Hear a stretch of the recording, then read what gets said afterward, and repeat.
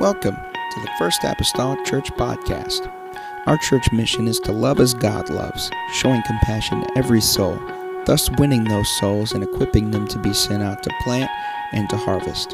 Thank you for joining us today, and we hope that you are blessed by today's podcast.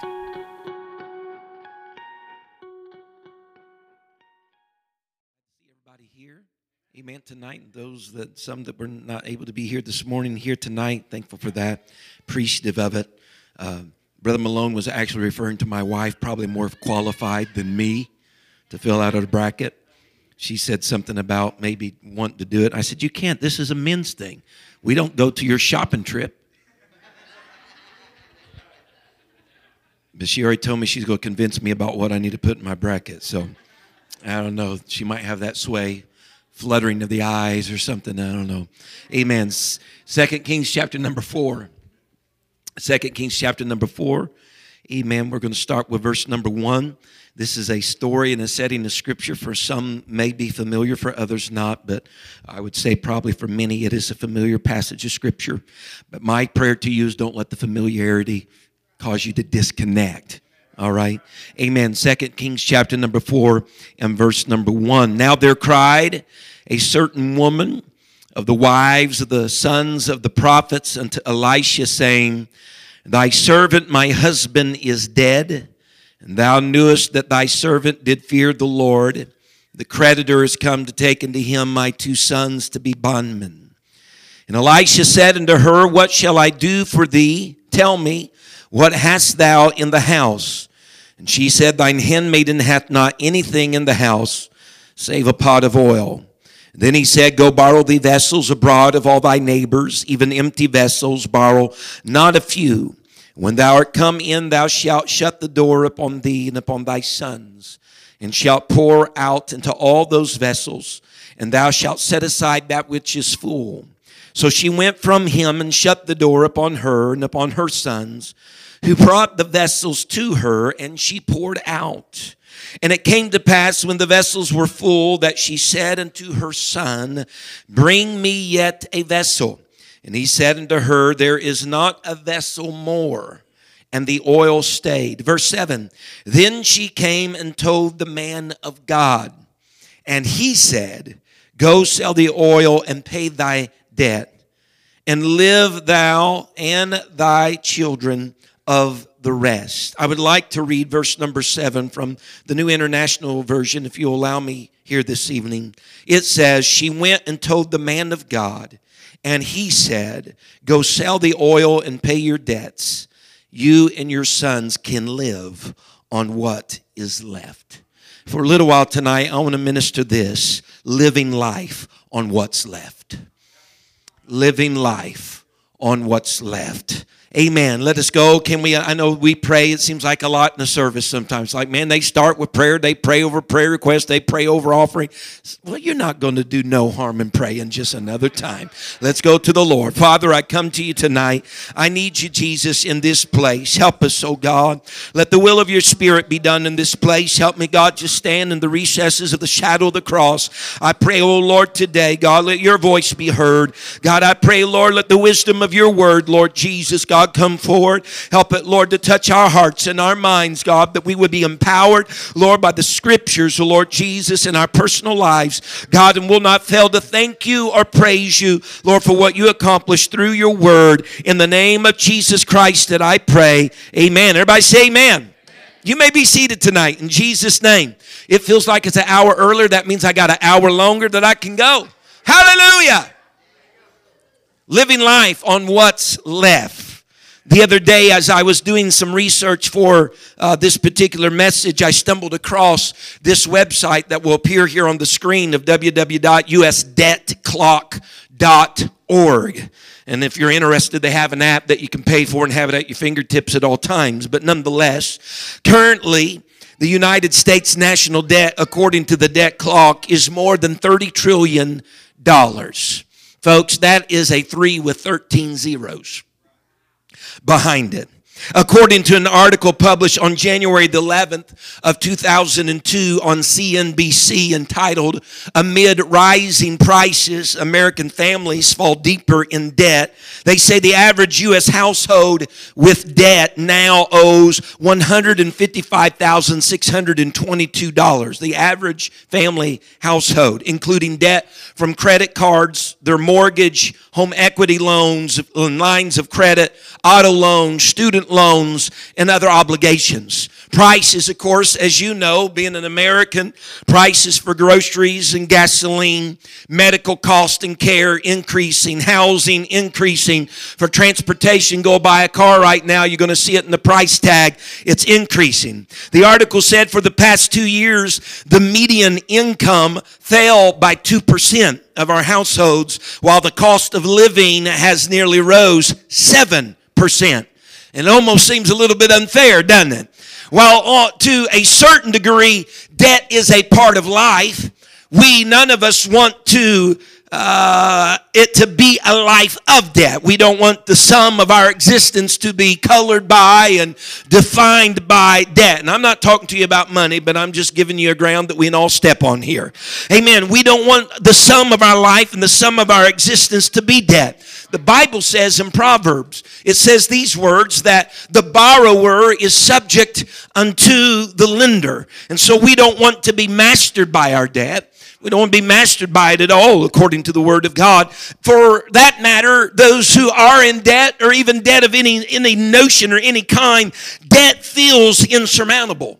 It feels like a losing battle. People oftentimes throw up their hands and say, well, what's the use, right? I can't win this. If I attempt to pay all this, then I won't even be able to live day to day. Everybody, I know it feels like I'm talking about money right now, so everybody's kind of closed up. All right, I won't even be able to live. But money, according to Scripture or the like, things of that nature, it's how we live our lives. It's how we live our lives. How we have a home to be in, a car to drive, and food on our table. It's how we live our lives. Solomon in Ecclesiastes said in chapter 10 and 19, he said, "Money answereth all things." All things. Another translation of that says, money solves a lot of problems. I really can't argue with that. Can't argue with that at all. It does. It's required in order to live our lives. And yet when we have obligations, per se, to institutions or people and governments, then there's a certain amount of means that we have in order to fulfill those obligations. And as a result of that, we find ourselves in debt. Amen. It's all right. And that indebtedness affects not just our pocketbook, but it affects our mental and our physical health. Do the research if you want. I've done it this week. People in gross amounts of debt or are significantly rather incapable of making ends meet. People like that, they suffer from anxiety. They suffer from stress. They have feelings of being overwhelmed, and oftentimes they have modes and colorings of depression in their life. There's a sense of helplessness that they contend with because of debt. It isn't uncommon for someone with a measurable amount of debt to even consult a psychologist.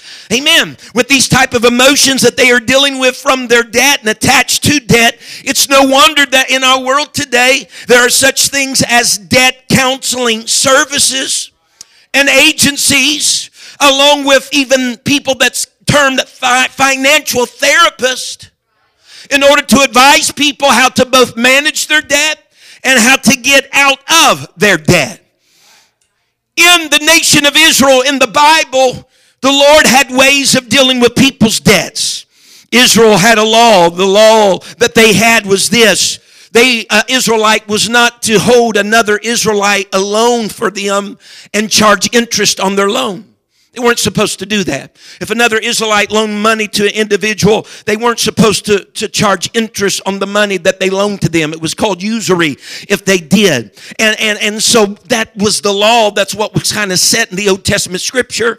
But as with most laws, not everyone followed that rule. Not everyone followed that law. And so interest wasn't to be charged. People were encouraged just to loan money or items to people in need without charging interest, without getting any quote-unquote profit from it. And this was their way of showing their care to the community of Israel or to other people within the nation of Israel whose history had been stained for centuries by people who had been enslaved or bound to something. See, the idea of the Lord is that he knew that they spent some 400 years in a certain type of bondage, amen, to other people, working with the whips and working, trying to make bricks and for Pharaoh and his kingdom. And he didn't want them any interest to be charged on loans to each other because that's just another form of slavery. Just another form of bondage that his people would be under and in. He didn't want them to change one form of slavery for another form of slavery. And so he said, don't charge interest to one another. Yet, these debts and oft times interest existed in the Old Testament scripture. We're just on a ride here tonight. Just trust me here. Amen. These debts existed in scripture. We read in scripture that the Bible speaks of David. Even during his time of being a fugitive, he had went away to the cave that was called Adullam. And he drew all types of different people to the cave. They came and gathered and rallied around him. Among those that were found in the cave of Adullam that came and set themselves under the authority and the rulership of David were these. The Bible says those that were in distress came to David. It says those that were discontent came to David. Among those also the Bible says those that were in debt came to David. So debt still existed even in the times of David.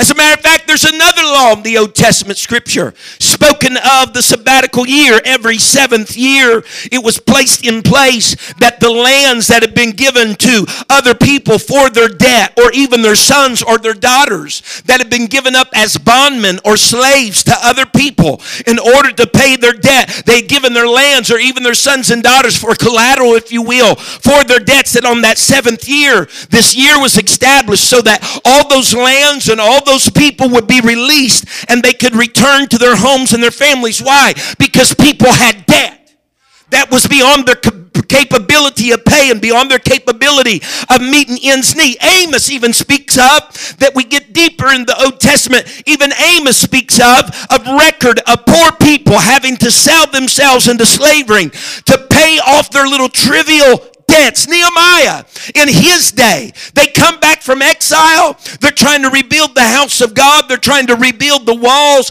They're trying to rebuild everything concerning Jerusalem. And he came one time to the city, and what did he note? That several sons and daughters of the people had been taken in bondage, bishop, because of debt. And the family's own admission to Nehemiah was this. They said, Nehemiah, we don't have the power to redeem our sons. We don't have the power to redeem our daughters. We don't have the power to buy them back.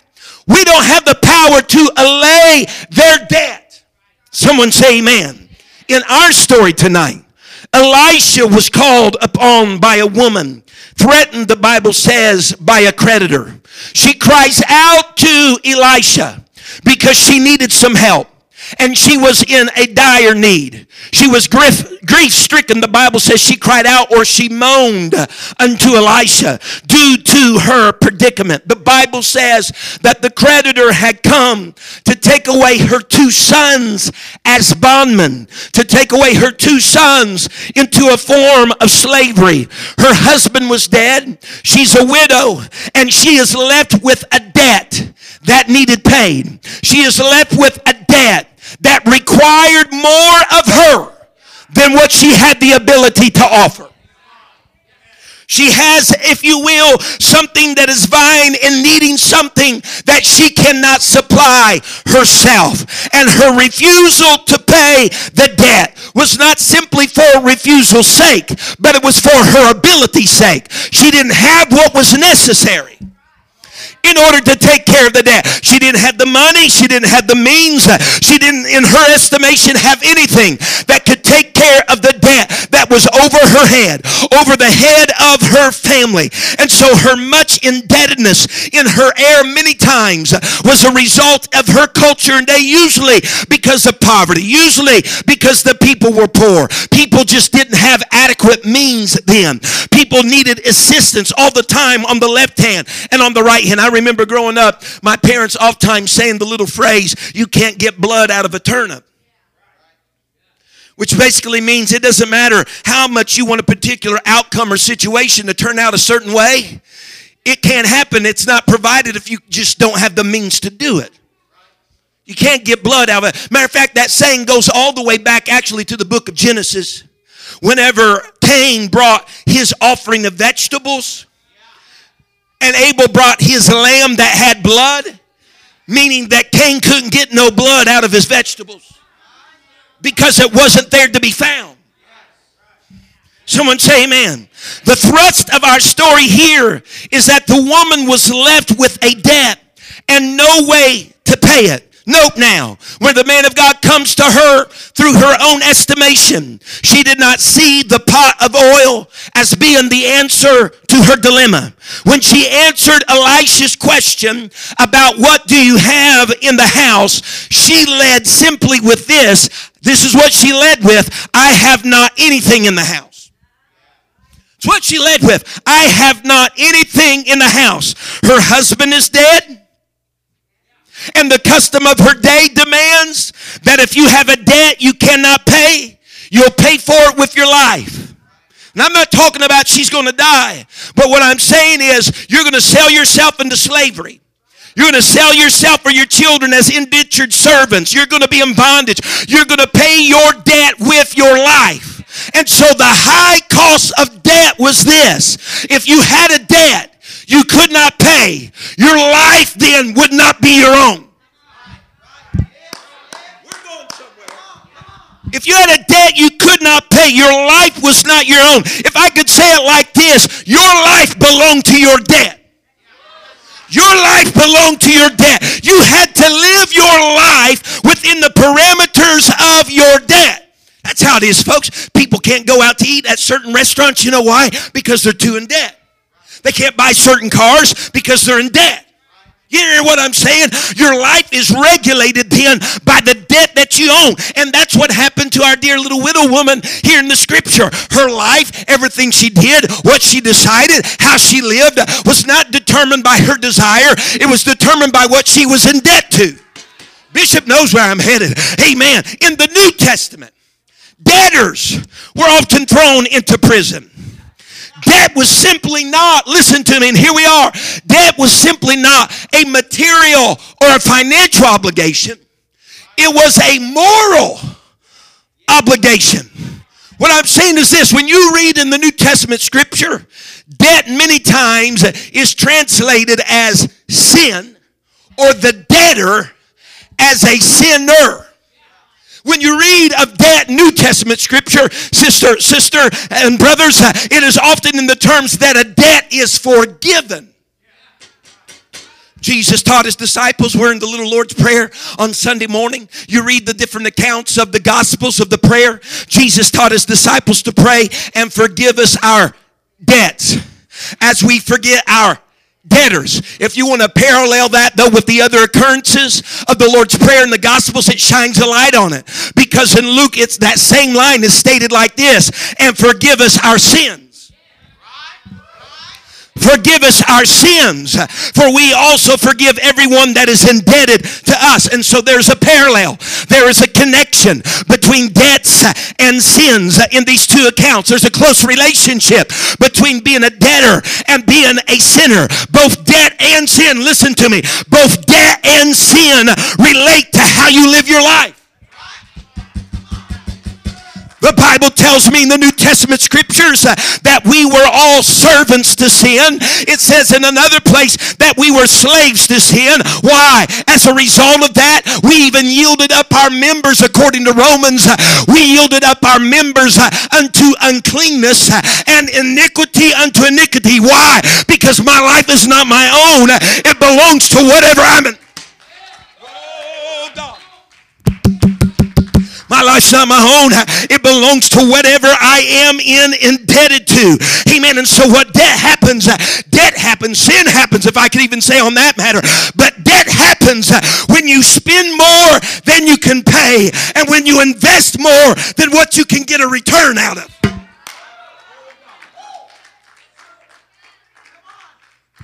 A person is in debt. I'm in debt with my house because I paid more for it than what I had money to pay with at the moment.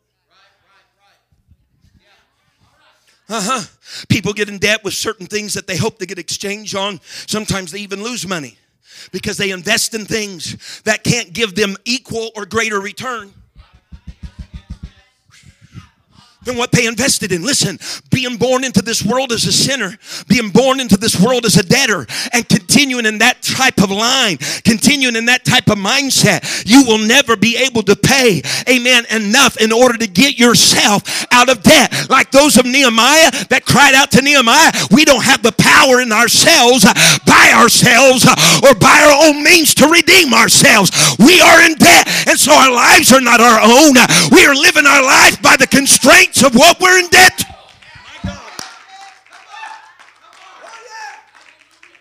I'm far from being done. Somehow, we don't know for sure, but in our story, this woman's life was being dictated by her debt.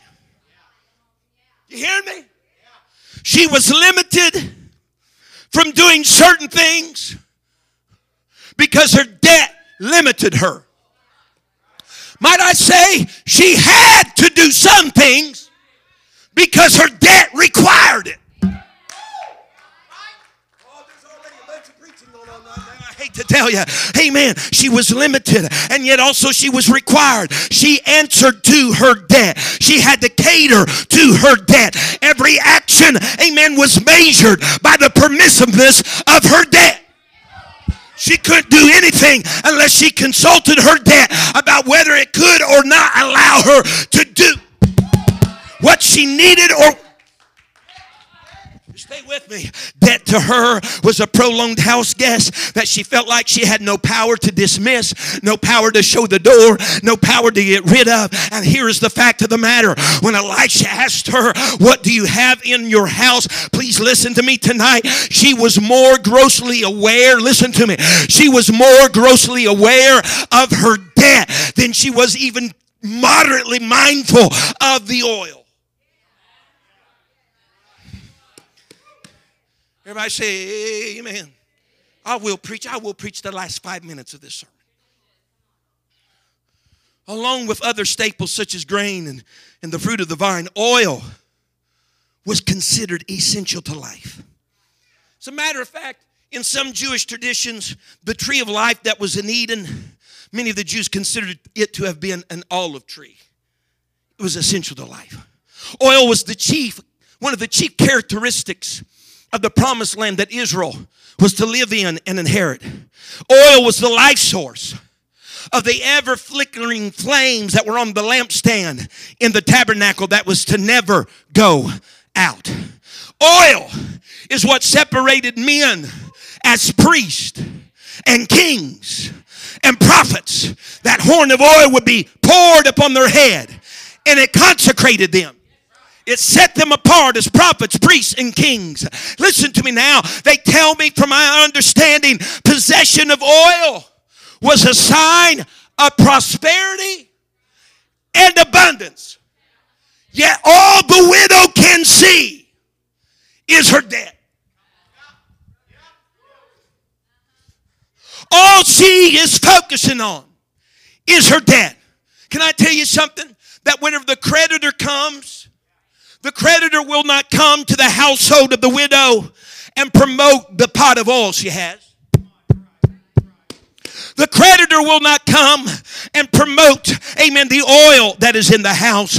What he's going to do, he's only going to come and underscore the amount of debt that she has. He's going to come, and when she cries out, amen, he's just going to tell her how there's no way possible, amen, for this thing to be amended. How rightly she does not have the power to redeem her voice. How rightly she does not have the power to redeem herself. I mean, how in the world can anybody dig themselves out of that much debt? Someone say amen. I don't know if everybody's getting what I'm conveying here today. But your adversary, your accuser, will never show up and talk about any tracing of oil that you might have. He'll only talk about your faults, your failures, your mistakes. He'll only shine a light on your indebtedness. He's not, because he's showing up to collect. He's not showing up to get you out of your situation. He's showing up hopefully to get you deeper in the hope from which you came.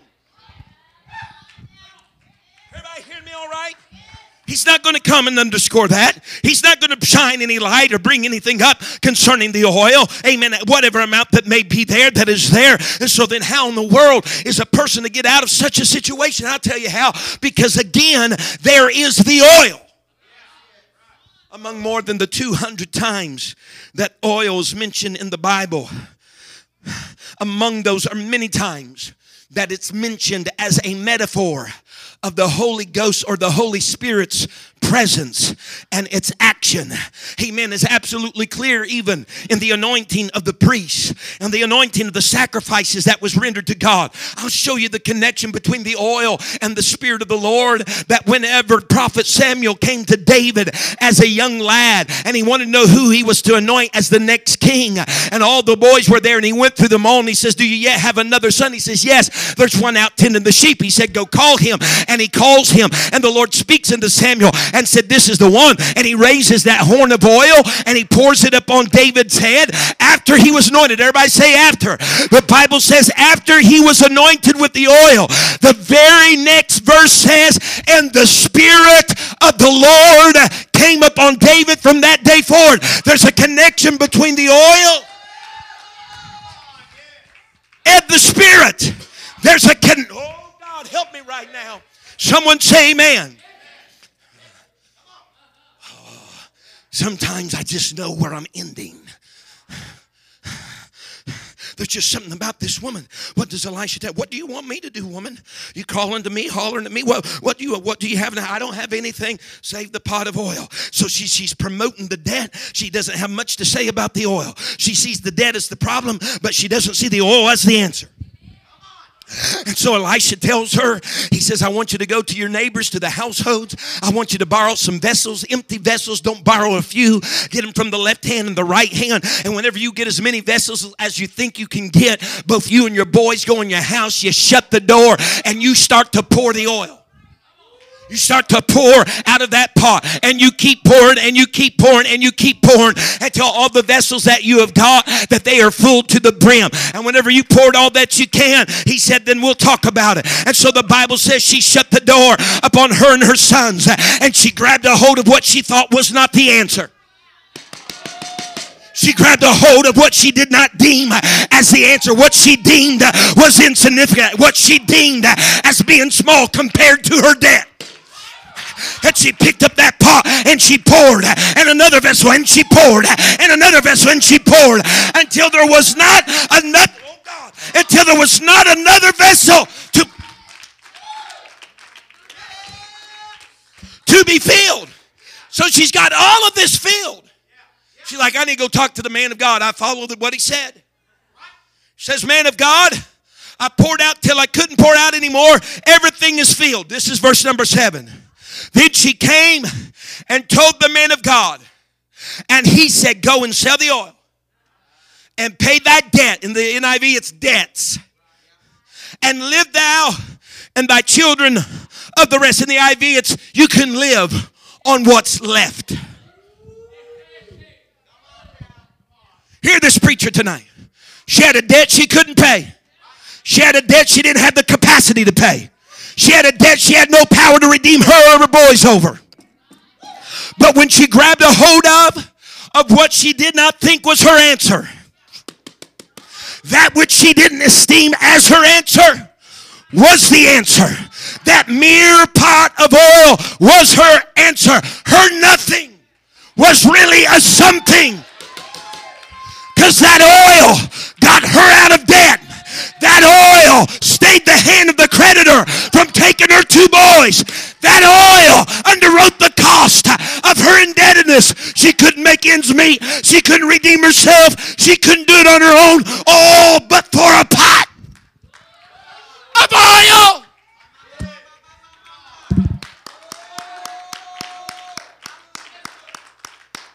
Oh, God. Oh, that's fine and dandy. But that's still not my sermon.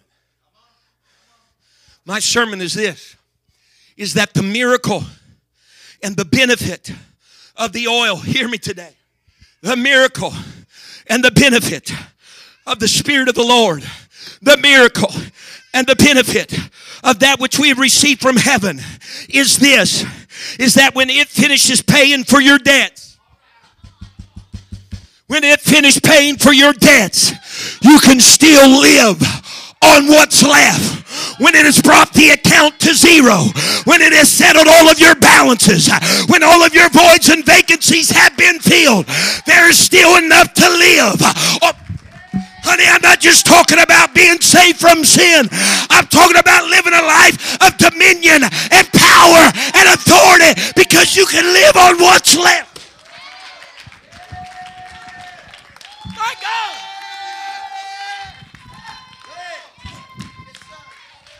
Thank God for the blood. Thank God for salvation. But thank God there's still some left over that I can live on what?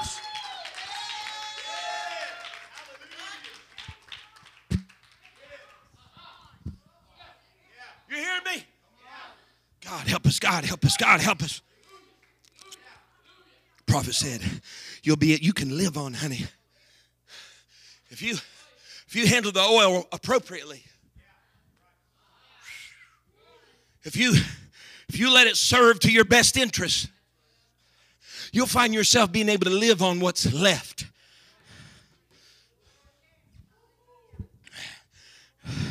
Brother McGee, I was a low down good for nothing. Yeah, welcome to the club. We all were. Oh, but I did this and that. I understand your story through human eyes may seem a whole lot bigger than mine of being born into sin. But listen, we all had debts. We all had debts. And we are enslaved to them. And we lived our lives according to them. But sometimes we did not consider the oil. There are times we did not consider even a meager amount of oil, that if we'll allow it to pay the debt, amen, we can live on what's left. When we think that our losses have been insurmountable and we have a little more than nothing, amen, to our hands, the oil empowers us to live on what's left. Let me ask you, can the common man live on what's left when the debt is paid? Everybody doing okay? Threw a hanky down when I threw this jacket down somewhere. God help me. I'm feeling a little March Madness coming on me here. Scripture. Can a common man live on what's left after the debt's paid? Scripture reports, it's not me, this is Scripture. This is not CNBC. This is not Fox News.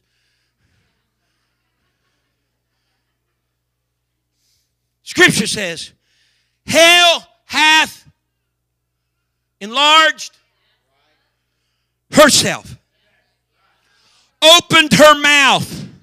Hell opened her mouth without measure. It says, the people, their glory shall descend in it.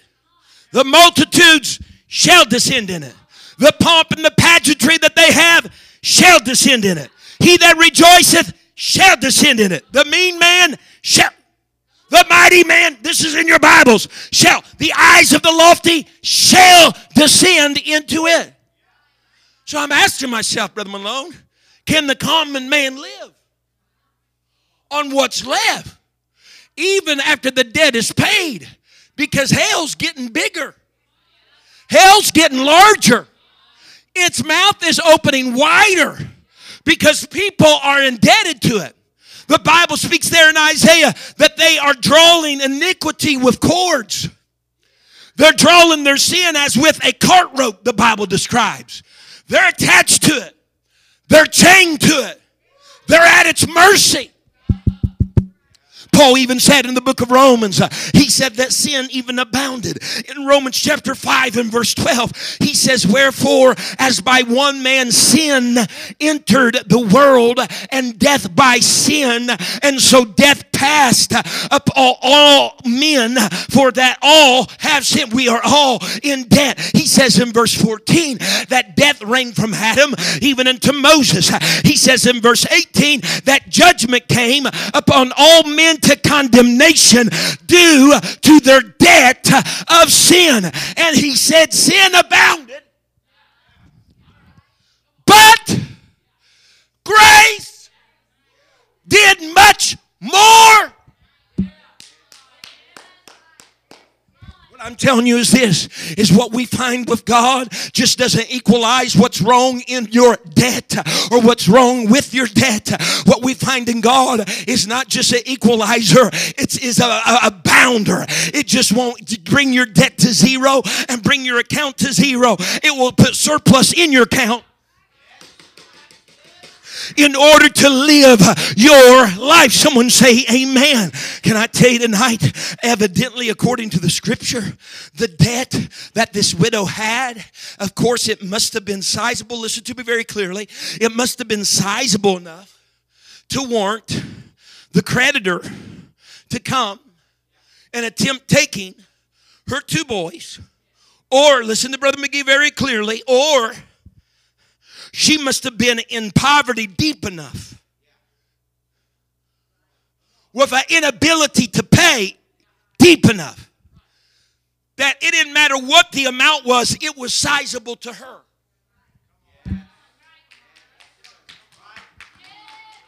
You always say all things are relative. Say, well, you know, I owe $1 million. Well, that's, you know, maybe not as much to a millionaire as it is to me. So this could either have been sizable, or it could have not been much, and it just shows how much of her inability she had. Someone say amen. What I'm saying is this, it matters not the size of the debt, when either way you don't have the ability to pay. Woo! Someone say, woo! So you can cuss and steal and murder and fornicate and adultery, and someone else can be a liar, but if you both don't have the ability to pay, you both in the same boat. You both are destined for a place not going toward the glory. You're both in a you're in great need and great peril. I don't care who you are, have all this stack or just one. You don't have the power to redeem yourself. It doesn't matter the size of it. It matters whether or not you have the ability to pay it. And I'll answer it for you. I don't, you don't, the Pope doesn't. I don't care who you are living on this earth. You don't have the ability to pay for your own debt. Save for a pot of oil. Someone say amen. Grab a few vessels, not a few vessels, fill them full, not a vessel more. And he says, pay your debt and live on the rest. Whew. The awesome thing about the oil is that once all the payoffs have been made, there's still a payout with oil. Whew. I remember evangelizing sometimes, and we got the payoffs, but there wasn't no payout. It was Vienna sausages in the hotel room, and someone happened to drop off some tomatoes, and that was dinner. It would seem that's just real life. But with the Spirit, you know what? He always came through. And when I thought it was just a payoff, he brought a payout. Listen, everybody doing okay? I've been preaching that long, really haven't. We got a lot of time. Look at it, it's still daylight out. The professionals say, I consulted the professionals. I went to a financial therapist, a debt counselor. And the professionals say, listen to me clearly, I don't want you to miss this. That once an individual acknowledges their debt, they must prioritize their debt.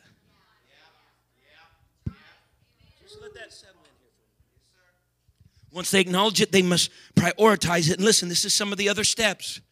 And they must identify their habits that got them in debt to begin with. What this means, brethren alone, is this. They're wanting to get out of debt. They got to, listen to me, they got to begin with the debt that impacts their living situation the most first. In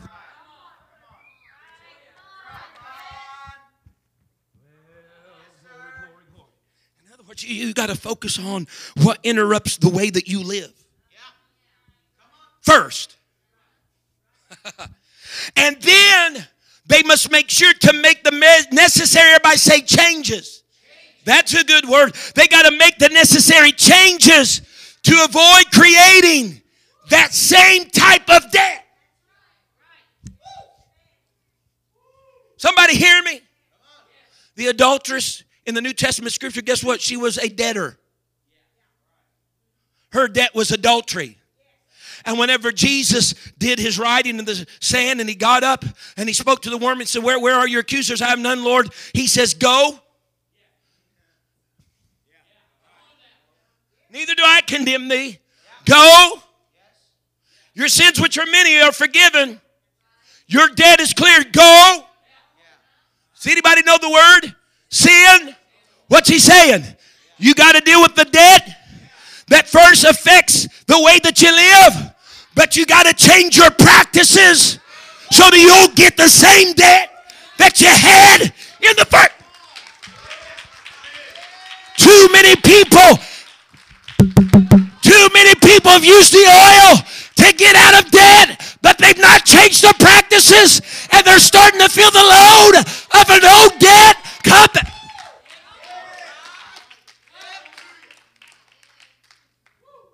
That's right. The reason why people, to help these type of people, if you don't watch it, you're an enabler for them.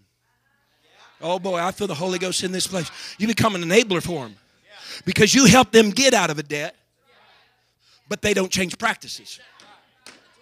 They get out of debt, and you know what happens? A few months from now, they're in the very same type of debt. And they find a different sugar daddy.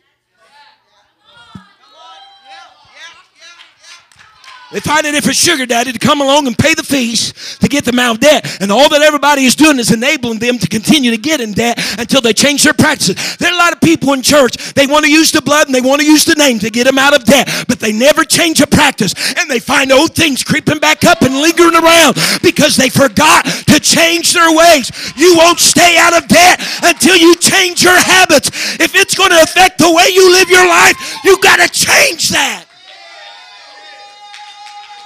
And if you do, you'll be able to live on what's left.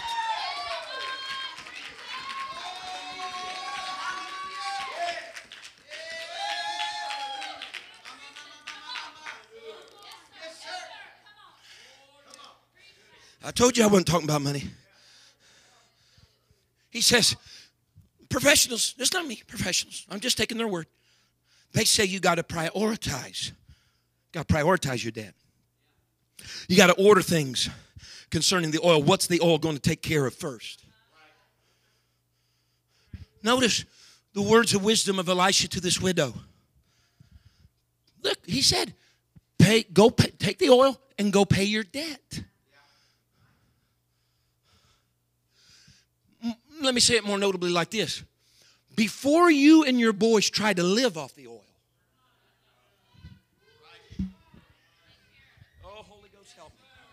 before you and Conrad and Joseph go out and eat at the hacienda, he said, you go take care of the debt that's already lingering out there. Before you build a new house, before you do this or that or other, you got to prioritize. You need to take care of what you're already indebted in. Somebody hear me tonight? Because living is one thing. And living debt-free is another thing.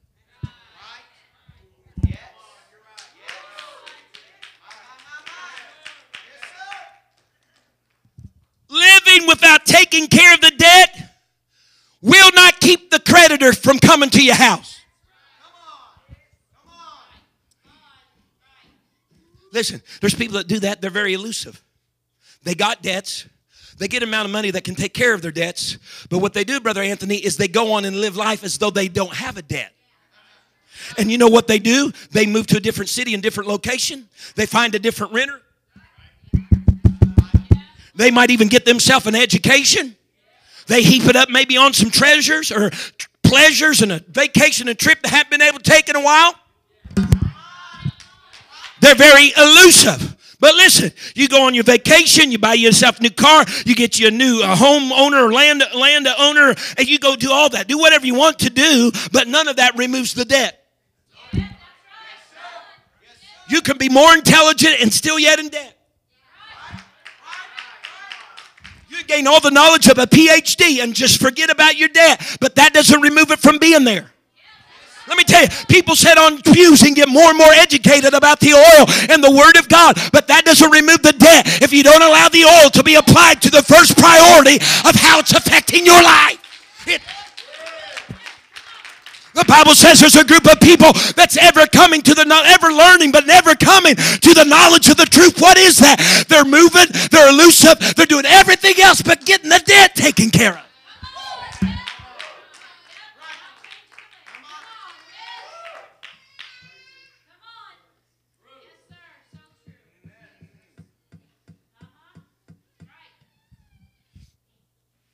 Because if you have no change of habits, you'll not keep it from coming back.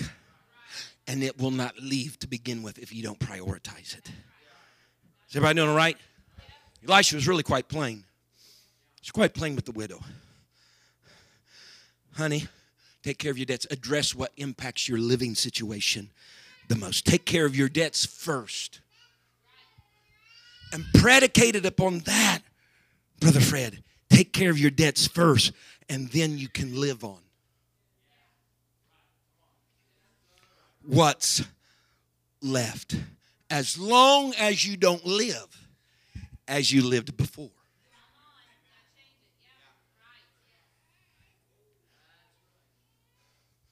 Both words, Christ and Messiah, mean anointed or anointing.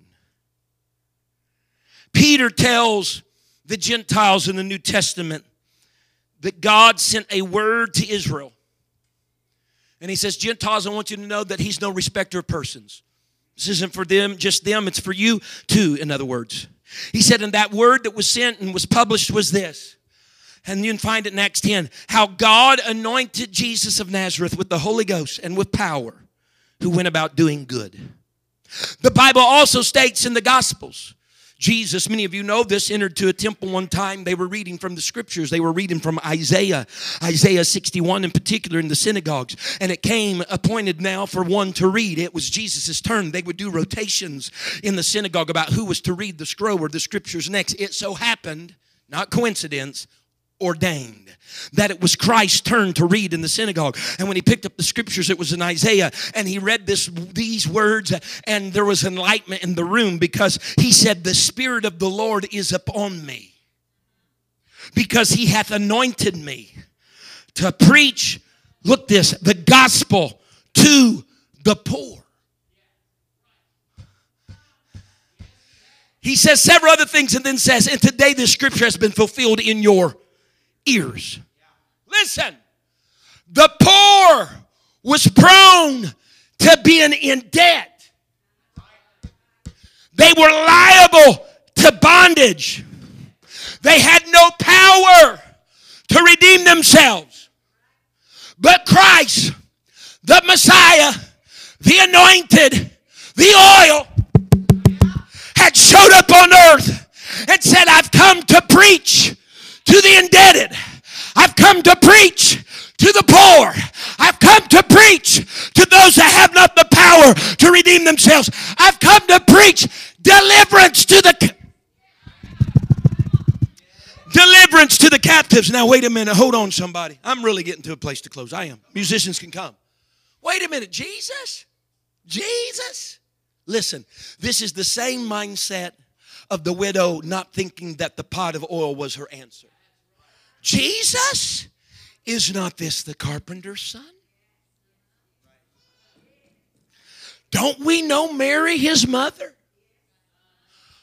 That's his brothers right there. Right? Well, there's his sister over there. Don't we know? He's the carpenter's son. We know his mom and his dad, and we know his brother. What are they saying? It's just a pot of oil. In a world that was in debt and had no power to redeem them, they were more concentrated on their deficiency than his sufficiency. It's just a pot of oil. And the Bible says, stand with me tonight. I'll close. I promise you I will. Just a pot of oil. Hear me very clearly. Please just walk with me here just for just a few little seconds. That pot, so to speak, Christ, Messiah, that pot, so to speak, hear me, was sold for 30 pieces of silver. Right. My. And yet, Bishop, in the selling of him, in the selling of the pot, the debt, Elisha says, go sell the oil, pay the debt, and live on what's left. Judas kissed him, got 30 pieces of silver out of the deal. But the selling of Christ took care of the debt on Calvary. And we're still living on what's...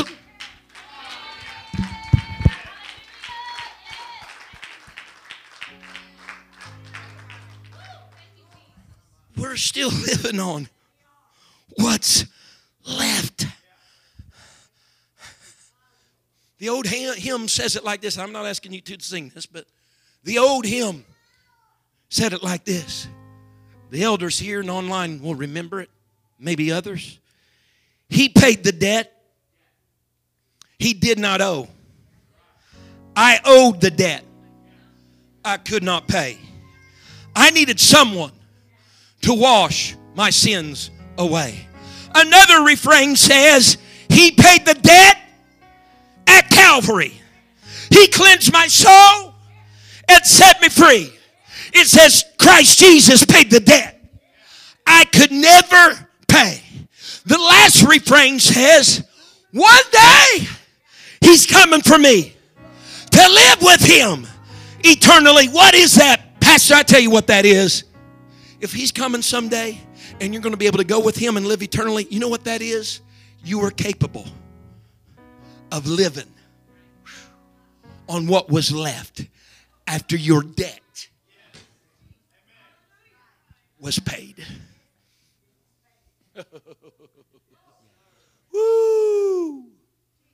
So I implore you tonight, underscore the oil more than you do the price and the cost of your indebtedness. And take my Christian counseling, financial therapy advice. Focus on what's interfering with your life first. Focus on that debt first.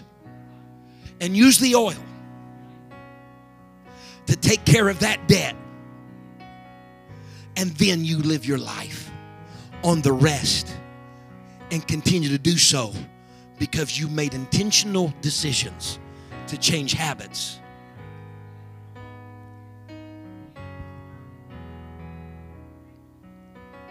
No more needs to be the end of it all. Do it no more. Do it. The hardship of the hoarder is that they might get rid of everything. I've seen the shows. They do the checkup maybe 2 or 3 months later. You know what some of them do? House is back full. It was clean. It was fixed up. But it just now messed up, and there's feces on the floor and roaches in the cabinets. And somebody didn't change a habit. Come on. That's good. Well, someone say, I want to live on what's left.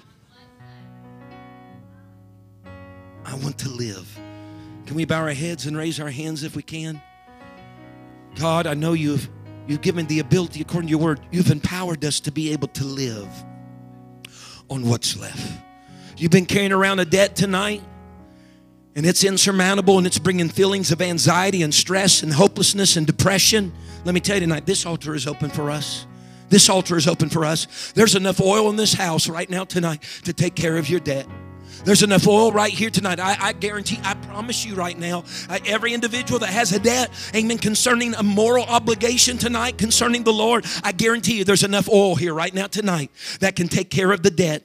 It can take care of the debt. Amen. And we need to come to the Lord tonight and say, Lord, I'm not focusing on anything else right now except that which interferes with my means of living, that which interferes with the way that I live my life. I'm coming to you, Lord. I'm bringing my debt. I know it just looks like just a little pot of oil. To me, it's insignificant, but it's enough. It's what's needed and necessary in order to take care of the debt. And I'm asking you tonight, just between you and the Lord, to prioritize some things right now. Prioritize some things right now concerning your debt. Amen. With the Lord. Lay it before Him. Allow the oil to be applied, amen, to that measure, and go in the power and the thrill of that, knowing that it's been set free, knowing that it's been taken care of, and live on what's left and change your habits, your practices, amen, that lead to the rut of that same old debt. These altars are open tonight. Thank you for listening. If you would like more information about our services and activities, you can find us on Facebook, Instagram, and Twitter with the username FACMC. Again, that's FACMC. Thank you, and have a blessed day.